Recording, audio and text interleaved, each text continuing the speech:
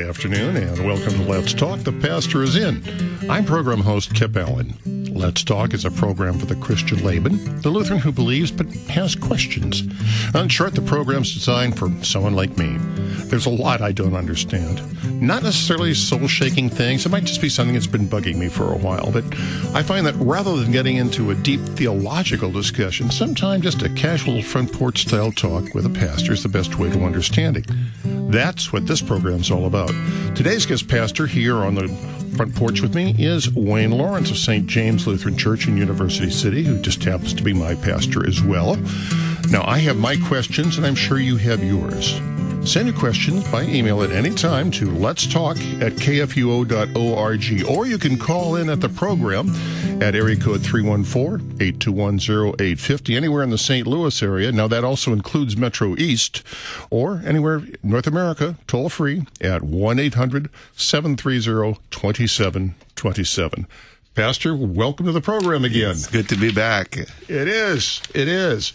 We need to do this more often. I just set out my next group of invitations for the next 2 months, so please check your email. Great. I certainly will. Well, we talk about a lot of things, and this I got to give you a little bit of background on what's been bugging me on this one. Okay.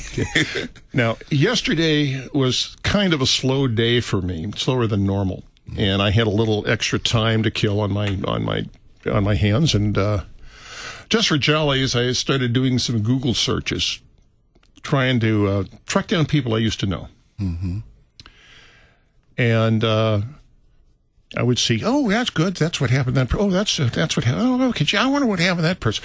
Well, I decided I would start looking at some people I didn't like. Now, as much as I love broadcasting and radio, in the commercial broadcast field, as opposed to the religious, broadcasting can be a savage business. And you can make some wonderful friends, and you can also find a bunch of knives in your back. Wow. At any time. And it's, you have to understand, people who go into broadcasting, all of us have got huge egos. Nobody goes into this because they're a shrinking violet, okay, including yours truly. Okay. And we always know that one person who really made it big, and we could say to ourselves, darn it, I'm better than that person. I could have done that kind of thing. And this is what I was doing. And to make a long story short, there were two individuals in particular I looked up. One was a guy who was a co-anchor I worked with at a station back in the Midwest. And to describe our relationship as distasteful is an understatement. Ooh. We disliked each other to an intensity that bordered on hatred. Whoa. It was just definitely not good. And we had to share a studio for 4 hours every morning and just loathed one another. Wow. And, some of the things that happened off mic were incredible. Wow.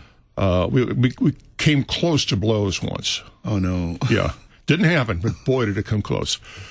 And to say I dislike this guy, as I said, is an understatement. I see. Well, I checked into another person I worked with at a station in the South. And this guy, best way to describe him, he was a professional rival at the same station I was at. And he wound up engineering, in my view, my demise at that station. Ooh. And needless to say, there's very little love lost between us. Now, these are people I have not had any contact with in many, many years. We're talking decades. So I don't know why on earth I decided yesterday to find out what happened to these folks. And what had happened was the one guy, the fellow who was the co-anchor, we had our problems. He had gone into TV and was working at a station on the East Coast and had a very good career. And after 32 years, his station, bam, let him go. Ooh. Just bang. And it was supposedly a cost-cutting thing. And management does that a lot in commercial broadcasting. Sometimes they'll even escort you to the door, literally. Wow. I've had that happen to friends. But after 32 years of just thanks, kicked him in and literally kicked him out. Mm-hmm. The other fellow, the one who is the rival or from the station I worked in the South, what do I find? He's done time in a federal pen. Oh no! And is now he is a registered sex offender. Oh no! Yeah, he. I have to say he was one heck of a good reporter, but he had a dark side. Wow! Involving drugs and underage boys. Oh dear. But as I say, he wound up in federal penitentiary. He's out now, apparently. And I don't know what the other guy's doing, just that was suddenly unceremoniously unloaded. Mm-hmm. And Pastor, when I saw that, I was happy. Oh dear. Now there is a German word. Now, I mentioned my mother's family was German, so I picked up a lot. I don't know much anymore, but I do know a few words. And one word that fits the situation is something called Schadenfreude. Uh-huh. Now, there's no direct equivalent in English, but basically what it means is to take delight or joy at another's misfortune, especially if that person is an enemy. There's an element of malice to it. Uh-huh. And the human side of me was saying, good, those guys got what they deserve. And then the Christian side of me says, what are you saying? Yeah. These people's lives have fallen apart and you're happy? And you're happy. Oh, boy. Yeah. So you see my moral dilemma here. Yeah, I can see that. So now I am approaching you as my pastor, which you happen to be, and I'm asking some insight and some counseling on this thing. Because, I can't deny my feelings on that, but I also can't deny that it's a bad thing that I have that feeling. Right. Yeah, my mother went through a similar situation. Oh. She had worked at the American Arbitration Association for years and was admired and trusted and loved by her immediate boss, who was the vice president of finance, to the point where if he could do anything to help her, he would. In fact, this boss of hers helped us to help her to help us get to this country and find a home for us. That's how much he admired her. But then, of course, as time went on, his boss, of course, hired someone and placed this person over my mother in the data processing area. And this person made my mother's life a living hell. Everything she could do to undermine, get her fired. I mean, she just did everything possible to hurt my mother. In fact, some of the other co-workers in the other departments would sometimes come to my mother and say, I don't know how you bear this. I don't know how come you don't quit. And I remember once my mother's response was, when I go to my bed at night, I don't kneel down and pray to Ines Defonseca. I pray to the Lord. I used to work at that company also under my mother for a while and learned a little bit about computers. Mm. And eventually I moved on and worked at the United Negro College Fund. And then after that went back to school. But while I was at the United Negro College Fund, I would sometimes talk with my mother about what was going on back at American Arbitration Association. And something happened where even the police was involved. I think maybe even the FBI was involved. Whoa. And apparently this lady who was placed over her came to work one day and her keys didn't work anymore. She was being charged with embezzlement and all kind of stuff, Oh and my gosh. escorted out of the building. So she was hoping that she would outlast my mother, and my mother ended up outlasting her. And, you know, it's one of those things you look at and you go, you know, this person tried to make my life a living hell, and whatever plans they had, it failed, obviously. And, you know, you wonder, yeah, should I be happy about this? When you mentioned the topic to me, I sort of remembered something that I had read years ago and had to quickly review it just to make sure that, you know, what I was thinking was right. There are some Psalms, you know, the Psalms are usually like the praise book and the hymn book and the prayer book of the Bible. Yeah, I was discussing with my wife last night, and she was saying, you know, how are the Psalms possibly relevant to this topic? To this topic, yeah, right. And in many ways, you know, that's what they do. You know, the Psalms are about praising God and praying to Him, bringing our petitions before Him. But there are quite a number of them that they are sort of categorized as the imprecatory Psalms. Okay, now what are these? And I say imprecatory. I mean, I should know what the word means, but I had to double check.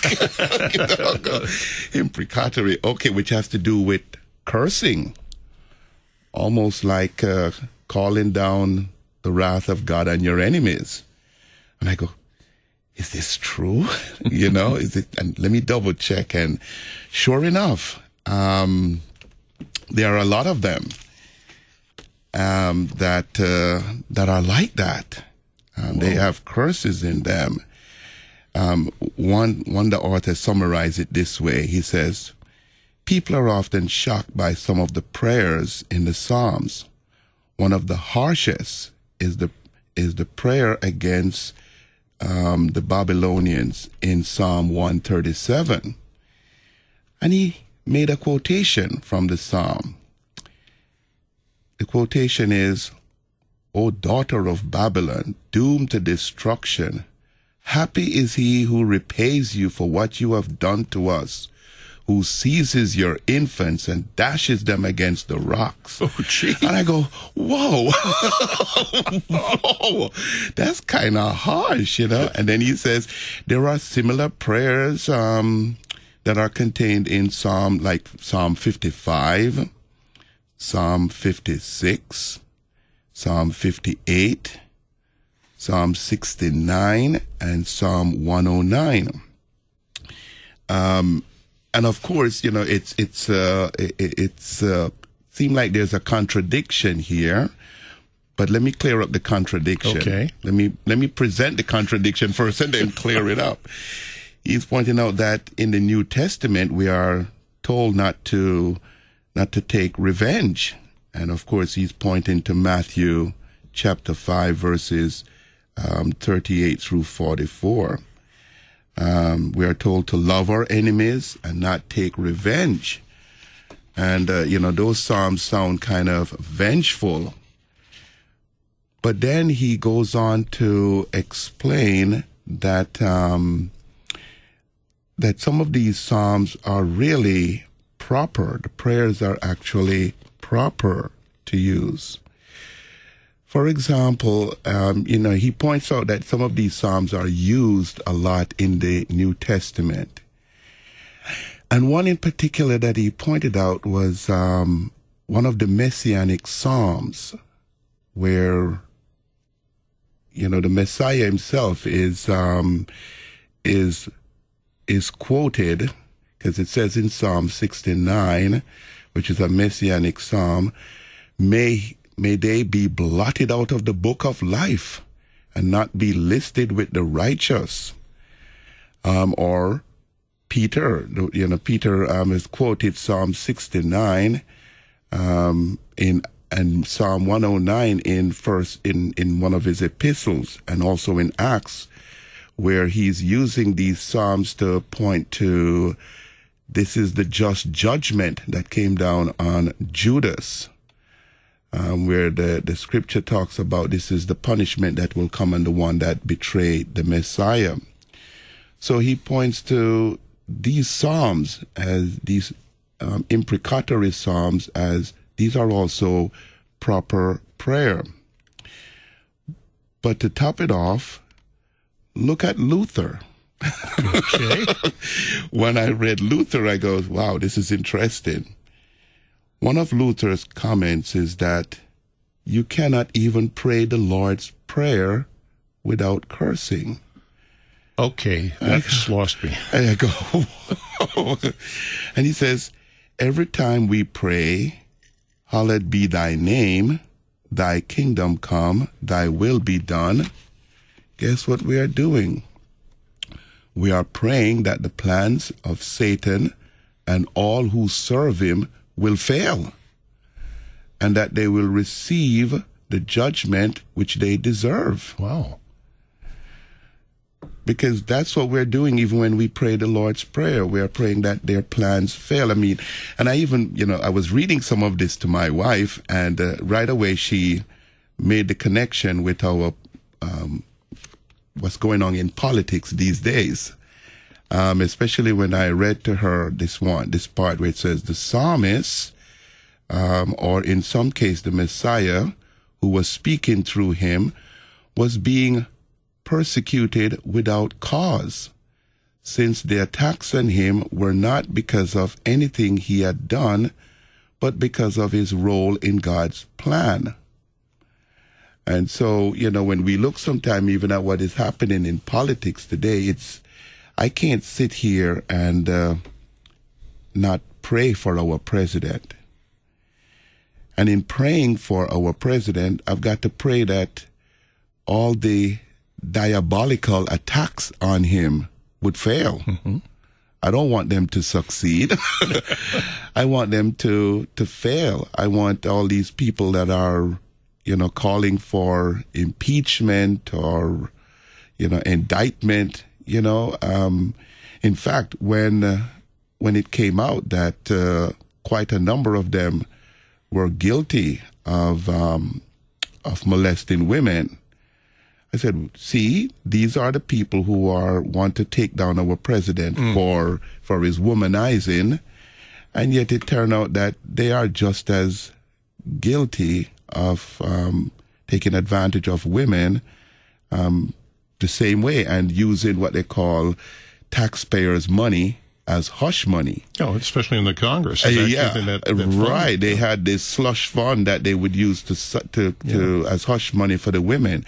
At least, what is going on with these two women, that money apparently came from our president's own pocket. It's not government money that he's using.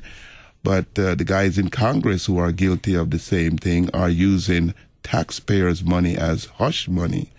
So you see that these people are guilty of sometimes the same thing that they are accusing someone else of. And, you are happy when they get exposed for their hypocrisy. Schadenfreude. Yeah. You are happy that they get exposed. In fact, one of the actress that is responsible for taking down Harvey Weinstein. What's his name? Weinstein? Yeah, right. I've been following that. Yes, and now it turned out that she is like a sex offender, that she molested a young boy too. So, and my son was so quick to put that on Facebook, and he goes, this is what a child rapist look like. Oh, really?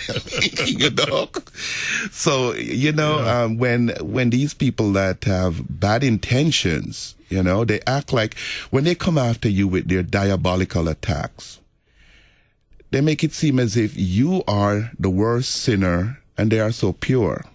It's called virtue, what do they call it? Virtue signaling. Yeah, virtue signaling. Yeah. Yes, I am so righteous and you are such a sinner. And so, yes, we feel vindicated when their sins get exposed. Mm-hmm. When they turn out that, no, you're not such a pure person afterward. After all, you are just as much a sinner, maybe even guilty of the same sin that you're accusing me of. And so, yeah, we're glad about that. Another thing that I wanted to point out was St. Paul. St. Paul in Galatians chapter 1, verse 8, and in 2 Timothy 4:14, also prayed against his enemy, those who oppose his preaching of the gospel. You know, if anyone is preaching a gospel to you other than the one we have preached, let him be accursed. Praying against the enemies of the gospel. Or here's another one, a good one from Revelation chapter 6, verse 10, where the saints in heaven are praying, saying, "How long, sovereign Lord, holy and true, will you judge the inhabitants of the earth and avenge our blood?" Like the saints in heaven are crying out to God for vengeance. We want you to carry out vengeance for us. And so, we pray against the wicked, and ultimately, of course, I think, when it talks about praying for your enemies, I think our ultimate goal with praying for our enemies is that they indeed come to repentance. Yeah. We would hope that that whatever the Lord does, he shakes them up enough to let them repent. But when what they're doing is so unjust, we can't be in favor of it or like it. In fact, we want it to fail. So, when my mother's boss was escorted out of the building, she was so determined to make sure my mother did not reach retirement. She was going to make sure that she had to quit or she was fired before she was able to retire. And it turned out that woman was forced out, and my mother did reach retirement. Good. So, I can certainly understand your feeling, but, I guess, the only caution I would make is that we want not the death of the sinner, but that the sinner would come to repentance. We want to also shame them if we can. When we look back, for example, at the civil rights movement with Martin Luther King, part of his passive resistance was to accomplish just that. Because as the enemies are beating them, setting dogs on them, turning holes on them, and they are not fighting back, eventually it brought the enemies to shame. Look at how despicable we are behaving, and these guys are not fighting back. Also, it disarmed them, because when they go to other countries and start saying your human rights record is bad, that other country can say, who are you to talk? Look at what you're doing in your own country. Call them to task. So, we certainly want to disarm our enemies. We certainly would like them to come to repentance. But yes, when they get exposed for what they are doing, it's what we would like to see happen, especially if what they're doing is so unjust to us. Well, I think, one of the incredible things about Dr. King that is sometimes overlooked is he didn't beat his enemies. He didn't defeat his enemies. He converted them. Right. He brought them over to his side. Right. So the justice of what he was saying. Right. And that is nothing short of a miracle. I mean, I grew up in that era. I well remember it. Okay. Yeah. And he did. But even the ones that while they were doing it, what they're doing is wrong. And his action, certainly was meant to shame them.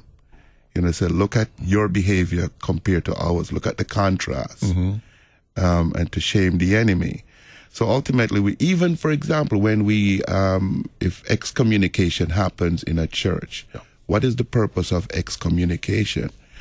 The purpose of excommunication is the hope that you shake up that person enough to let the person realize that what they have done is offensive to the church and to God, and that they would repent of what they have done. So, the hope is always that repentance would happen. But in the middle of the injustice, when it's being perpetrated against you, and that person act like, I am so righteous and you are so evil, when their evil get exposed, you're like, you feel vindicated. You feel vindicated. And we often do that. We want vindication from God. Well, I think vindication and satisfaction in the misfortune are perhaps not the same. Let's discuss a little bit more on the other side of the hour here. I've got to take a break, and we'll be right back. And the word for discussion today is Schadenfreude. Hi, I'm Pastor Mark Hawkinson, host of Moments of Assurance, inviting you to join us for our fall KFUO bus tour. We're going to be traveling to the historic Missouri State Penitentiary, the oldest one west of the Mississippi. We'll have a guided tour through the hallways where famous prisoners once walked, like Pretty Boy Floyd, boxers Sonny Liston, and James Earl Ray. The penitentiary was built in the 1830s with beautiful stone masonry architecture to match. We'll also get a tour of the Missouri State Capitol, and we'll enjoy an all-you-can-eat brunch at the famous Eris Pizza Palace. The date, Saturday, September 29. Cost is just $65 per person and includes round-trip luxury motor coach transportation aboard Mid-American coaches. We'll leave out of St. Louis at 8:30 with another stop in Washington, Missouri at 9:45. To sign up, call me, 314-996-1520. 314-996-1520. 4 years on Sunday mornings, Worldwide KFUO has been broadcasting live worship services for those unable to attend worship or for those who enjoy hearing God's Word. This Sunday, our 8 a.m. worship comes from Blessed Savior Lutheran Church in Florissant, Missouri, with presiding pastor Reverend Matt Rogland. Our 10:30 worship comes from Our Savior Lutheran Church in Fenton, Missouri, with presiding pastor Reverend Mark Sell. Join us on Sunday mornings on Worldwide KFUO, the messenger of good news. Listening to KFUO on your smartphone is so easy to do. Smartphone assistant, play KFUO. Playing KFUO radio. You can also visit the place where you get your apps and download the KFUO app. You can also go to the KFUO homepage. Wow, the KFUO homepage is customized to fit your phone with an easy-to-find listening button. When you're on the webpage, you can browse for more information. You can listen to KFUO 24 hours a day at KFUO.org. Don't forget about Facebook, facebook.com/KFUO radio. Now you're just acting like a know-it-all. Millennials, the most diverse generation in the history of the U.S., may also be the most engaged Bible readers in generations. Who knew? In a 6-year joint effort by the American Bible Society and a Barna Group study of Bible engagement in the U.S., they discovered Christian youth who go to church and care about their faith may know the Bible better than older Christians, more reading it multiple times a week than any other generation. No question, new technology has undoubtedly made Bible reading a more popular option in staying connected to the Bible. Of millennials who read the Bible, the surveys show that online reading is up from 37% of adults in 2011 to 49% in 2016. And the percentage using their phones to look for verses or other content more than doubled. Engaging with the Bible, more popular than ever. Brought to you by Museum of the Bible. Welcome back to Let's Talk. Pastor is in. I'm program host Kip Allen. Our pastor today is Pastor Wayne Lawrence of St. James Lutheran in University City. And we are discussing Schadenfreude. And for those who don't speak German, it means taking delight or pleasure in someone else's misfortune, especially if it's an enemy. And I think it's something that we all have. I know I have had it on more than one occasion. If you want to join in the conversation, you can do it. Either email us at letstalk@kfuo.org or call in the St. Louis area at area code 314-821-0850, and that includes Metro East, or anywhere in North America, toll free at 1-800-730-2727. Well, Pastor, where do we go from here? Yes, as I shared with you a little bit off air, that passage from Romans also, I think I could share it with you again on air, where Paul is in Romans chapter 12, verse 19, where he says, "Do not take revenge, my friends, but leave room for God's wrath. For it is written, it is mine to avenge, I will repay, says the Lord."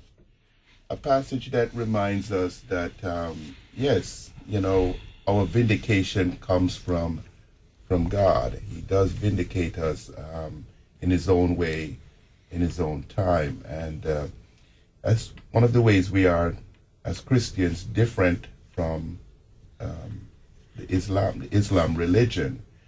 They tend to want to carry out the vengeance themselves, and we are aware that it's not right for us to carry it out, but we certainly call upon God to vindicate us, to maybe change the heart of our enemies, if that can be, or certainly to vindicate us or punish them if that's the only way.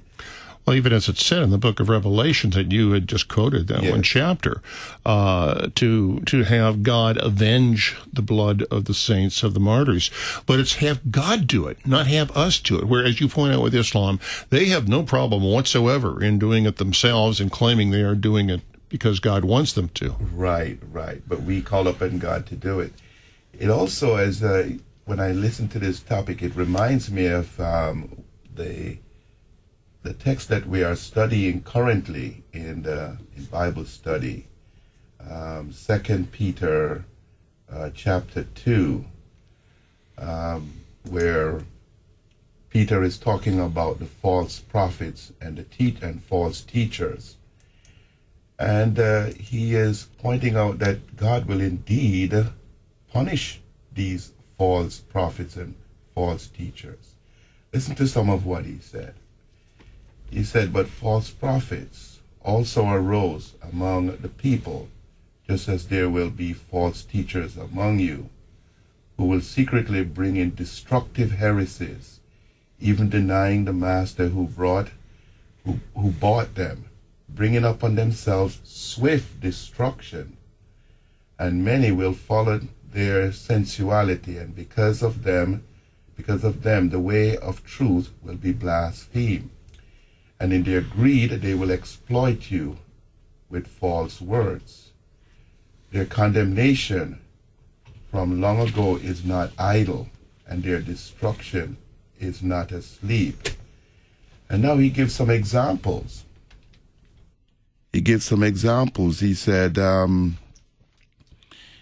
"For if God did not spare angels when they sinned, but cast them into hell and committed them to chains of gloomy darkness to be kept until the judgment. And if he did not spare the ancient world, but preserved Noah, a herald of righteousness, with 7 others, when he brought a flood upon the world of the ungodly, if by turning the cities of Sodom and Gomorrah to ashes, he condemned them to extinction, making them an example of what is going to happen to the ungodly. And if he rescued righteous Lot, greatly distressed by the sensual conduct of the wicked, for as that righteous man lived among them day by day, he was tormented in his righteous soul over their lawless deeds that he saw and heard. Then the Lord knows how to rescue the ungodly from trials and to keep the unrighteous under punishment until the day of judgment. Is this perhaps an extension of the two kingdoms concept, where we as citizens of the left-hand kingdom can sit in judgment? For example, in a court trial, right, we will say this person's guilty, this person is not guilty. But when we're talking about vengeance, that's a right-hand kingdom concept, and that I think is the province just of God, of the church. We might put a murderer to death. But that would be the left-hand kingdom. Yeah. Now. Right. The government does have the right of the sword. Yeah. But why are we doing it? We are doing it because of justice, not because of vengeance. I think that is the... Yes, I see what you mean. I see what you mean. Yeah. And that's why God has given us both kingdoms, both the right-hand kingdom and the left-hand kingdom, and has given the left-hand kingdom the right of the sword. And Paul talks about that in Romans 13, that, they don't bear the sword in vain, because they are God's servants, his agents of wrath to bring punishment upon evildoers. There's also one of the Psalms, I don't remember it offhand, where it talks about having the high praise of God in your mouth and the sword in the hand to execute judgment on evildoers. And I often look at that Psalm and say, that's a fitting Psalm for a soldier or a police officer, because he's called to serve on the left-hand kingdom. And serving on the left-hand kingdom may even require that he kill somebody in the line of duty. Yeah. And it doesn't make him any less a Christian than the guy preaching in the pulpit. And Luther, I think, was very upfront about that when he talked about vocation, and he specifically mentioned the soldier as being a God-given vocation. Yes, a God-given vocation. This idea of justice, vindication, that is why sometimes, even we go to court when we are mistreated, publicly, and we might take someone to court. We're looking for justice, for vindication. But you're right. I think, the main thing though that I see with your topic is, when you feel like you have been wronged by someone, and you see the injustice of what the person did or was doing to you, and then finally you realize that, he's not this innocent person either. He turns out to be, maybe a guilty person too. Even though he may have made it look like you were the sinner and he is the saint. And, there's a sinner in all of us. Oh, yes. And that comes out when his sins get exposed, that he's not so righteous after all. Yeah. And we certainly acknowledge that we are not. The first thing we do at a church service is confession and absolution. Exactly. Yeah. And, even though we may be happy about that, I think also, too, it's also good that we take time out to pray for our enemies, to say this person wronged me, but, I don't want the death of this person. I want the salvation of this person. My mother was, I tell you, when I remember her and just some of the things that she would say, it chokes me up sometimes, because I know she also felt so wronged by my father, and to the point where just sometimes the mention of his name would bring abdominal pains. And I remember saying to her once, we are so far away from him now, we probably won't even know when he dies. And she said to me, no, he will surface. I don't want him to die alone. I want him, to repent. I want him to be saved. It's like, wow, this is the person who, wronged you in some ways that made you cry yourself to sleep in America alone. And yet you still want the salvation of this person rather than their damnation. And I think that's where I would draw the line and say, what do we really want for our enemies? Do we want their damnation or salvation? And I think ultimately we should want their salvation. That's true. I mentioned off the mic, I spent some of my college years as an English major before I realized I could make a living at it. But one of the papers I had written was on Hamlet. And the argument was, is Hamlet a tragedy or a melodrama? Now, the difference is rather subtle, is that the protagonist in a tragedy has to be a great and a good man who's brought down by a tragic flaw. Now, if this person isn't great or good, then perhaps it goes down into melodrama. Now, I had made the argument that Hamlet was a melodrama, although most scholars insist it's a tragedy. And the reason I said that was Hamlet passed up a chance to kill his uncle. Because his uncle was at prayer and in a state of grace. Wow. And it wasn't enough for Hamlet just to kill his uncle. He wanted to damn his soul. And at that point, I said that Hamlet lost the concept of being a great and a good man. He was not. Wow. Only God can. Yes. Only God. You don't mess with another man's soul. Yes. Yeah. I wish I could remember what the professor said about whether I was right or wrong on that. I know I had a minority opinion on that one. Yeah, because when it comes to, the salvation, even of your enemies, that should be, what you would prefer rather than their damnation. And of course, the example of Jesus himself. Yes. Yeah.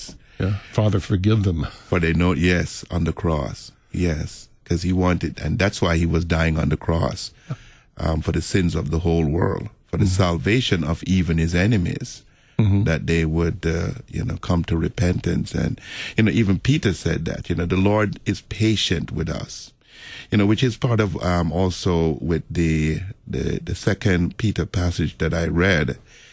When you look at God's patience with the sinners in the days of Noah, he could have wiped them out anytime he wanted to, but he waited. He was patient. And, God is patient with even our enemies sometimes.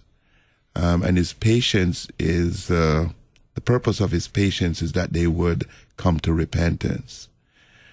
But eventually even God's patience runs out sometime. Oh, yeah. And when it runs out, watch out. And that was what happened with the flood. We see God's patience running out on evildoers. Yeah. And even the angels, the rebellious angels, eventually his patience ran out with them too, or even Sodom and Gomorrah. Oh, yeah. He was. And God was willing to. Yes, Abraham was talking him down. What if you find 50 righteous people? He goes, well, no, I'll spare it. Maybe 45, and he keeps coming down. And the Lord said, well, I'll spare it. But of course, there weren't even that many righteous people left in Lot, and his patience was up. And sure enough. I was remembering another incident I had that did teach me a little bit of a lesson. I worked at a newspaper, about 30 years ago, and we had a new editor come in, and he and I were oil and water from the very beginning. I'm seeing a pattern here in my life. And after a few months, he fired me. Oh, no. Well, a couple of years pass, and the newspaper changes ownership. And the new owners thought that I'd just be the wonderful person to be the chief editor. Oh, boy. And so I came in with the new owners and had the delight, the schadenfreude, of firing the guy who had fired me. Oh. Now, where I got a lesson on that was the guy later died at a young age. He was grossly obese, morbidly so, and I found out later on that this was something that had tortured him his whole life, really tortured him, and eventually killed him. And I probably still would have fired the guy, but I wouldn't have done it with the joy and the happiness that I did. Yeah. And would have tried to help him find another job right away. That's something I should have done. And was it a justified firing? Actually, it was. I mean, there had to be a new regime in. Okay. There couldn't be two honchos. Yeah. So yeah, I think. You mean was my firing justified? Or no, me firing him? You're firing him. I think it was justified, but I certainly could have done it in a different way. Okay, I see. And certainly not taken the delight in it that I did. Yeah. And as I said, I really felt guilty later on when I found out just how much this fellow had suffered. Yeah. Not necessarily from my actions, but he had his own demons. Yeah. And I never tried to reach out or to touch that, or, as I said, I probably still would have let him go, but there was a different way I could have done it. Right. Yeah. Yeah, but, you can see a vindication. At least you felt vindicated with after he fired you, and then you got back the job more as his boss. Yeah. That's a kind of a vindication. You fire me, and now here it is. I'm your boss. Yeah. Yeah. Yeah. That's the Lord's doing.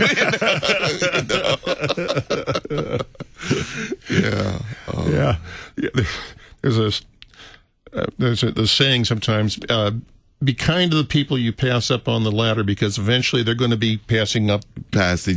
Exactly. Yeah. Exactly. But as I said, I learned a lesson from that. Yeah. I was not in a position to harm these other two people that I mentioned. Yeah. It's just, something bad happened to him. Good. In this case, I think I did harm the guy, and I didn't have to. At least not the way I did it. Not the way you did, yeah. I think one of the things I also, think about a lot in my life is I want to always be in a position where no one can say that I did anything to them, where I hurt them, where I did anything harmful to them. Even if they did something to me that was hurtful or harmful, I always want to be in a position where you can't say that I did anything to you, because then I walk away with a clear conscience. My conscience is clear that I did absolutely nothing to you. I may have suffered at your hands for one reason or another, but I did nothing to hurt you. But yes, do I call upon God to vindicate me sometimes? Yes, when I'm hurting. Oh, yeah. Because in the middle of it, it's painful when you go through certain things. And you know what happened? You see, now, look at what you're doing. As you look back at what happened to this person you fired, you start feeling sorry for this person. Yeah. And that has happened to me, where something bad happened to the person that harmed me, and instead of rejoicing that, oh, look at what happened to you, I actually start feeling sorry and go, oh, wow, that's terrible. I'm sorry that happened to you. Well, there was another saying that Martin Luther King had. He said, hate is too heavy a burden, so I choose love. Yes, it's too heavy a burden to bear, and that's so true. We never want to hate our enemies. We want to love our enemies, pray for them. But yes, when they are doing, when what they're doing is unjust, we certainly call out to the Lord and go, don't let our enemies succeed. Yeah. Let them fail. We have a prayer like that in the altar book. Really? a prayer about letting the plans of those who like injustice and stir up war, that their plans would fail. And there's a prayer like that in the altar book. I remember using it once or twice and go, wait a minute, this might sound harsh, but it is certainly a prayer asking that God would thwart the plans of those who love to make war and who love to engage in injustice. It is certainly a prayer along that line. Mm-hmm. So I don't think that those, prayers are bad. They are still proper prayers. But be careful about how you use them and when you use them. Yeah, I think, we always want to look back at ourselves and examine our own hearts and go, I know I want this, but also, Lord, teach me to love my enemies. Teach me to want their salvation, even though they hurt me. Teach me to want that. And I think the Lord will give us that too. Because notice what the Lord blessed Solomon with. He said, you didn't, pray for, wealth or the death of your enemies or anything like that. You just wanted wisdom. Well, okay, here it comes, So, I think sometimes, we should examine our own hearts and go, I want the evil plans of this person to fail. But also, Lord, teach me to love my enemies. Teach me to pray for their salvation, that they ultimately will repent of their sins. Well, at the beginning of the program, you talking about praying for the failure of those who would harm our president. Yes. But I also recall you saying essentially the same thing in the last administration. I was a member of the congregation with the last administration, and again, you were calling for God to guide. Yes. Yeah. You weren't praying for that man to fail. You were praying for God to guide him. Right. Because since he was duly elected, even though I didn't vote for him, and I'm glad I didn't vote for him, Yeah. But still, you don't want him to fail. No. You want him to succeed if he's doing something good for the country. Now, some of their plans I did not want succeed either. Yeah. Because I saw some of their policies as harmful to the country, and your hope is that either the policy won't work, will fail, or that someday, we'll be able to reverse it. Or that he'll see the light. Yeah. Yeah. Oh. And I think that is so important, to keep in mind, and it's so easy sometimes to forget. I'm with you on that. I was not a fan of the prior administration. But no, I didn't want him to fail. I wanted the country to succeed. Yeah, yes. In fact, the prayer in evening prayer, where it lists that you should pray for, like the leaders of the country, yes, and the leaders of the church, whose name were you going to put there when the former administration was in? Mm-hmm. You would have to pray for who was the president at Absolutely. the time. Even if you didn't vote for him or didn't like his policies, you still prayed for that president. Fourth commandment. Yes, he was elected. Yes, he was elected. So you pray for him. Well, Pastor, I hate to say it, but this hour went by fast. Yeah. It's always a pleasure to be with you. It is. You make me think, because when you mention that topic, I go, man, I've got to think this one through. This is something. Let's hear it for Schadenfreude. Okay. And teach me a little German in the process. Okay. You've been listening to Let's Talk, the Pastor's In. Today's guest pastor was Wayne Lawrence of St. James Lutheran Church in University City, Missouri. Excuse me. Every Friday, a pastor sits in with me for a friendly chat on the front porch about whatever is on our minds. Now, I want to give special thanks to Pastor Emeritus Fritz Bowie for letting us use his theme song, letting us use his recording of All Glory, Laud, and Honor as the theme song for Let's Talk, The Pastor Is In. Till next time, this is Kip Allen wishing you God's blessings.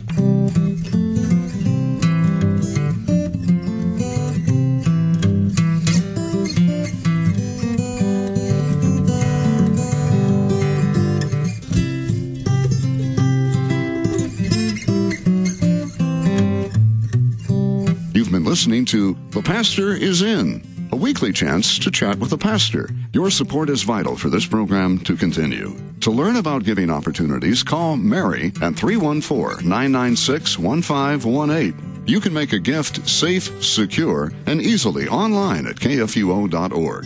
Thank you for listening and supporting The Pastor Is In on Worldwide KFUO.